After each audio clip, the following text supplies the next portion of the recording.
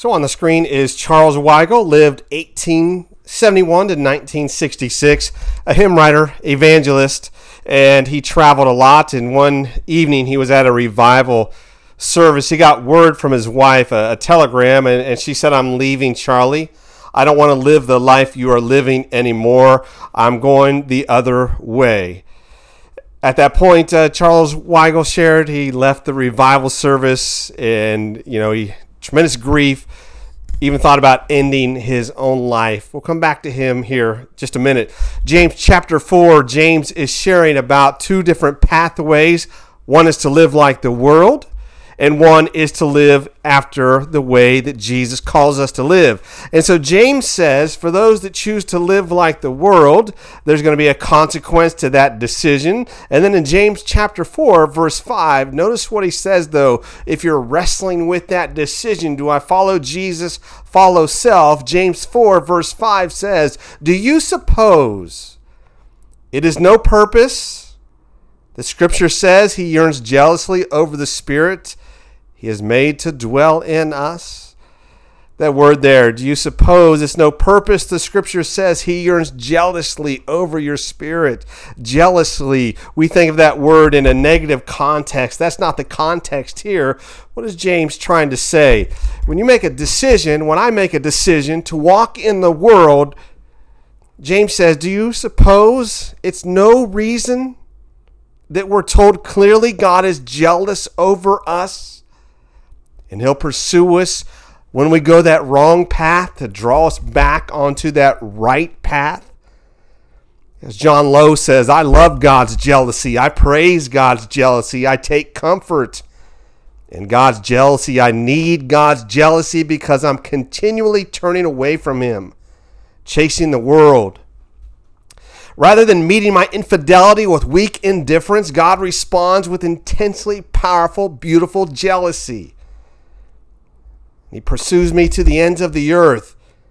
So we stop and say, you know what? When I recognize God is jealous over the Spirit in me, he won't leave me to myself. It brings a whole new peace to that decision to follow in sin. To recognize his love is so great that he will pursue us as a jealous spouse that would seek to protect his own. As Justin Steckbauer says, holiness means victory over sin. It's not living with a partial faith, that we give a little bit of time to it, saying, I want to walk in victory over sin because God is jealous over me, to pursue me in my own iniquity and draw me out of that. Barna does a lot of studies in the church, as does Gallup. Barna did a study that's often quoted, and what the study was, how many Americans have a biblical worldview? How many people understand not just what Scripture says, but how to apply it, and then apply it to life? As Barna found, we live in a culture, 90% say they believe in God, but how many have a biblical worldview? And as his study revealed, 9%. Now let's say he's off by double and it's 20%. That is a very, very low number of people living out their faith. We want to be those that say, listen, I know God is jealous over me, so I'm going to live in a way that honors him. Here's an example of, religion in Matthew chapter 6, verse 2, Jesus here speaking to the disciples, he says, here's what religion looks like. He says, when you give to the needy, do not announce it with trumpets, as hypocrites do in the synagogues to be seen by others. I tell you, they have received their reward. When you give to the needy, he says, do not announce it with trumpets. That word trumpet, some think it's a literal instrument that was played for big donors. Others think it means they were people that would applaud and make a lot of cheers for somebody. It's also possible, the chest was made of metal, and so some people would put their money in, throw it so it'd make a lot of noise when it hit the chest. And so it could have been all three of these. It could have been one of these. whichever meaning Jesus has here, it's clear he's saying for those in religion, they put on a show externally for other people. I want to show you what the opposite of that here looks like in just a moment. And we'll take a look at a modern day example of somebody that had tremendous success. But you'll see that he doesn't talk about this type of arrogance. He talks about something very different. You know, the Puritans, they had a prayer. They would pray for tears. That's such a great thing to take and maybe include that in our lives. They'd pray for tears. What that meant is they would pray for a real sense of remorse over their own sin as well as the sin of the world. And if they didn't have that sense of remorse, they would say, God, give me tears over how I've been living my life. Let me remember that you jealously seek my spirit to be in alignment with your calling. You know, William Booth, back in the 1800s, founder of the Salvation Army, challenged people that were in that majority that don't have that biblical worldview. Let his words be a challenge to you and me here today. William Booth here. Not called, did you say? Not heard the call, I think you should say. Put your ear down to the Bible. Hear him bid you go and pull sinners out of the fire of sin. Put your ear down to the burdened, agonized heart of humanity and listen to its pitiful wail for help. Go stand by the gates of hell and hear the damned entreat you. Go to their Father's house. Bid their brothers and sisters and servants and masters not to come there. Then look in the face of Christ, whose mercy you have professed to obey, and tell him whether you will join heart and soul and body and circumstance in the march to publish his mercy to the world. You see, there's plenty of people out there that claim a certain belief, but they don't live it. That's common. Let's be the uncommon that say, you know what, my life is going to be based on Jesus and his calling and his worldview. I'm going to see things like he sees them. I'm going to pray for tears over the sin of my life and in the world. And I'm not going to put on a show that's a religious thing. It's going to be my life. You know, Charles Weigel shared about 8 months after his wife left, he encountered her, saw her on the street, and they talked for just a brief moment, and she mocked him, he said. She made fun of him. She had no interest any longer in walking in Christianity. She even bragged about some things she had been doing that very unbecoming. And he would share with friends at that moment he knew that this marriage was over for good, but their story is far from over. We'll come back here in just a moment. We often talk about, people do things out of fear. Fear of what others think, or fear of rejection, or fear of the unknown. Let's look at the power of fear. Think about the world, the media, how fear is used to draw people to a place where they don't operate at their best and they certainly don't reflect strength. See the opposite of that in faith. This is the words here from Moses. He's going to say two very distinct ratios between faith and fear. The first one is about faith. Leviticus 26:8. 5 of you will chase 100, 100 of you will chase 10,000 enemies. So he says those walking in faith, 100 will chase 10,000 enemies. Whether that's talking about an army or that's demons, 100 people in faith can chase 10,000. Here's the surprising thing, though. Deuteronomy 32:30, Moses again. This time he's talking about unfaithful people who have walked off that straight and narrow path and compromised their life in sin, and how vulnerable they are. Those walking in faith, 100 chase 10,000. Here in Deuteronomy, he says the opposite when you walk away from faith. The enemy will put to flight 10,000 with 2. The enemy will put to flight 10,000 unfaithful people with just 2. What a ratio difference. Faith is 100 pursues 10,000. Fear, 2 can destroy 10,000. That's why we talk all the time about filling our minds with the promises of God and confessing that and speaking that. Yes, you can watch the mainstream media, and there's certainly all the fears out there and confusions, and people can get caught up in that and feel so defeated. But faith says, I'm going to believe the promises that I serve a God who is jealous over the Spirit He's placed within me. And I'm going to walk in His strength. And the fears that are common, I'm going to leave those behind. Fear of rejection, fear of people's opinions, fear of failure. Jamie Walden said, your fear, whether rightly applied or misplaced, is a thermometer of what you believe. It exposes you. It's a great line. Fear, it exposes you. It exposes me. How? Because fear reveals what you truly believe about God's trustworthiness, goodness, and faithfulness, and the degree to which you actually rely on His promises and wisdom.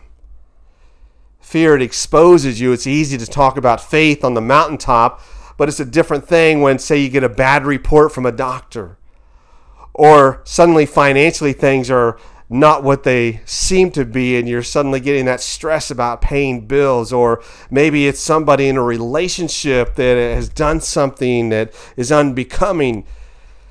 And there's moments that cause fear. Or when you watch the news, does that fear become something that exposes you, that you recognize and say, you know what, I'm not having that faith that I need. And that's a great place to say that thermometer should then be a gauge to show me how I need to change my way of thinking, my way of life.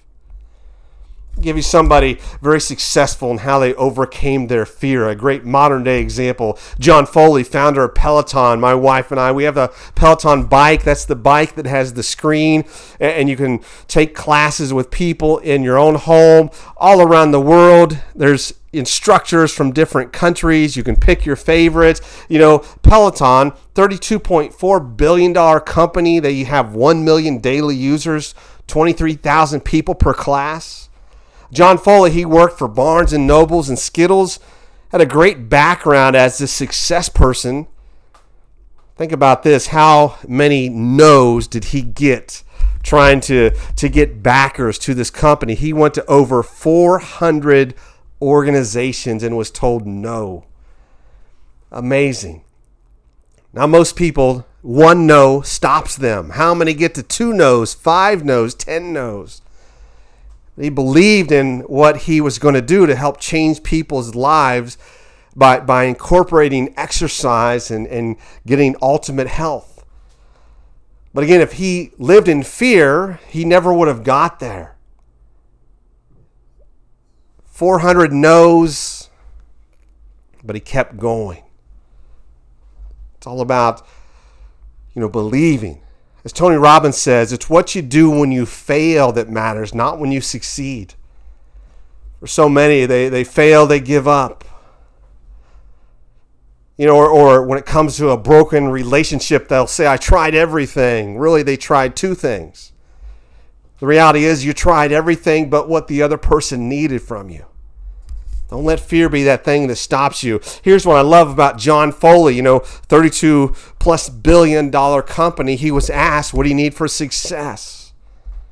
Remember, Jesus said, don't be like the hypocrites that want to announce things with trumpets. John Foley said 2 qualities you need to exceed: hunger and humility. Hunger and humility. Having a sense that I can't do this on my own. That's the incredible thing, again, about walking in humility that says, you know what? My life is not my own. I've been bought with a price. The Father, He's jealous. He's jealous over me. Love this too from John Foley. For those that are seeking to reach goals, he says this: don't use hope as a method. Don't use hope as a method. Hope is important, but it's not a method. Hope has to lead to taking action. Be somebody that solves problems. Be somebody that brings value to other people in a way that increases their desire to know Christ more. A.W. Tozer said, nothing less than a whole Bible can make a whole Christian. Well, think about this. Another word for the first 5 books of Moses, what is known as Torah. When you hear Jesus talk about the law, he's talking about those 5 books, the Torah. Write this down. Another way to understand that word Torah, the literal meaning of Torah is the living instructions of the Father. The living instructions of the Father. You see, that's what it is to say, I follow after Christ. Scripture guides me. The living instructions of my Father.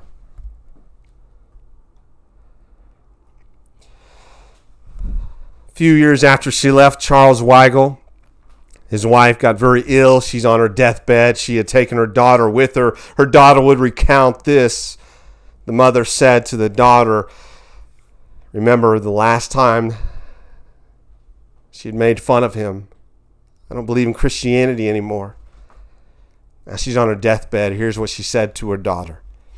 If you know where your father is, please ask him to pray for me and see if God can forgive a sinner such as I. Now she dies, and those words get to Charles Weigel. See if God can forgive a sinner such as I. He's going to think hard on those words. We'll see what he said in a moment.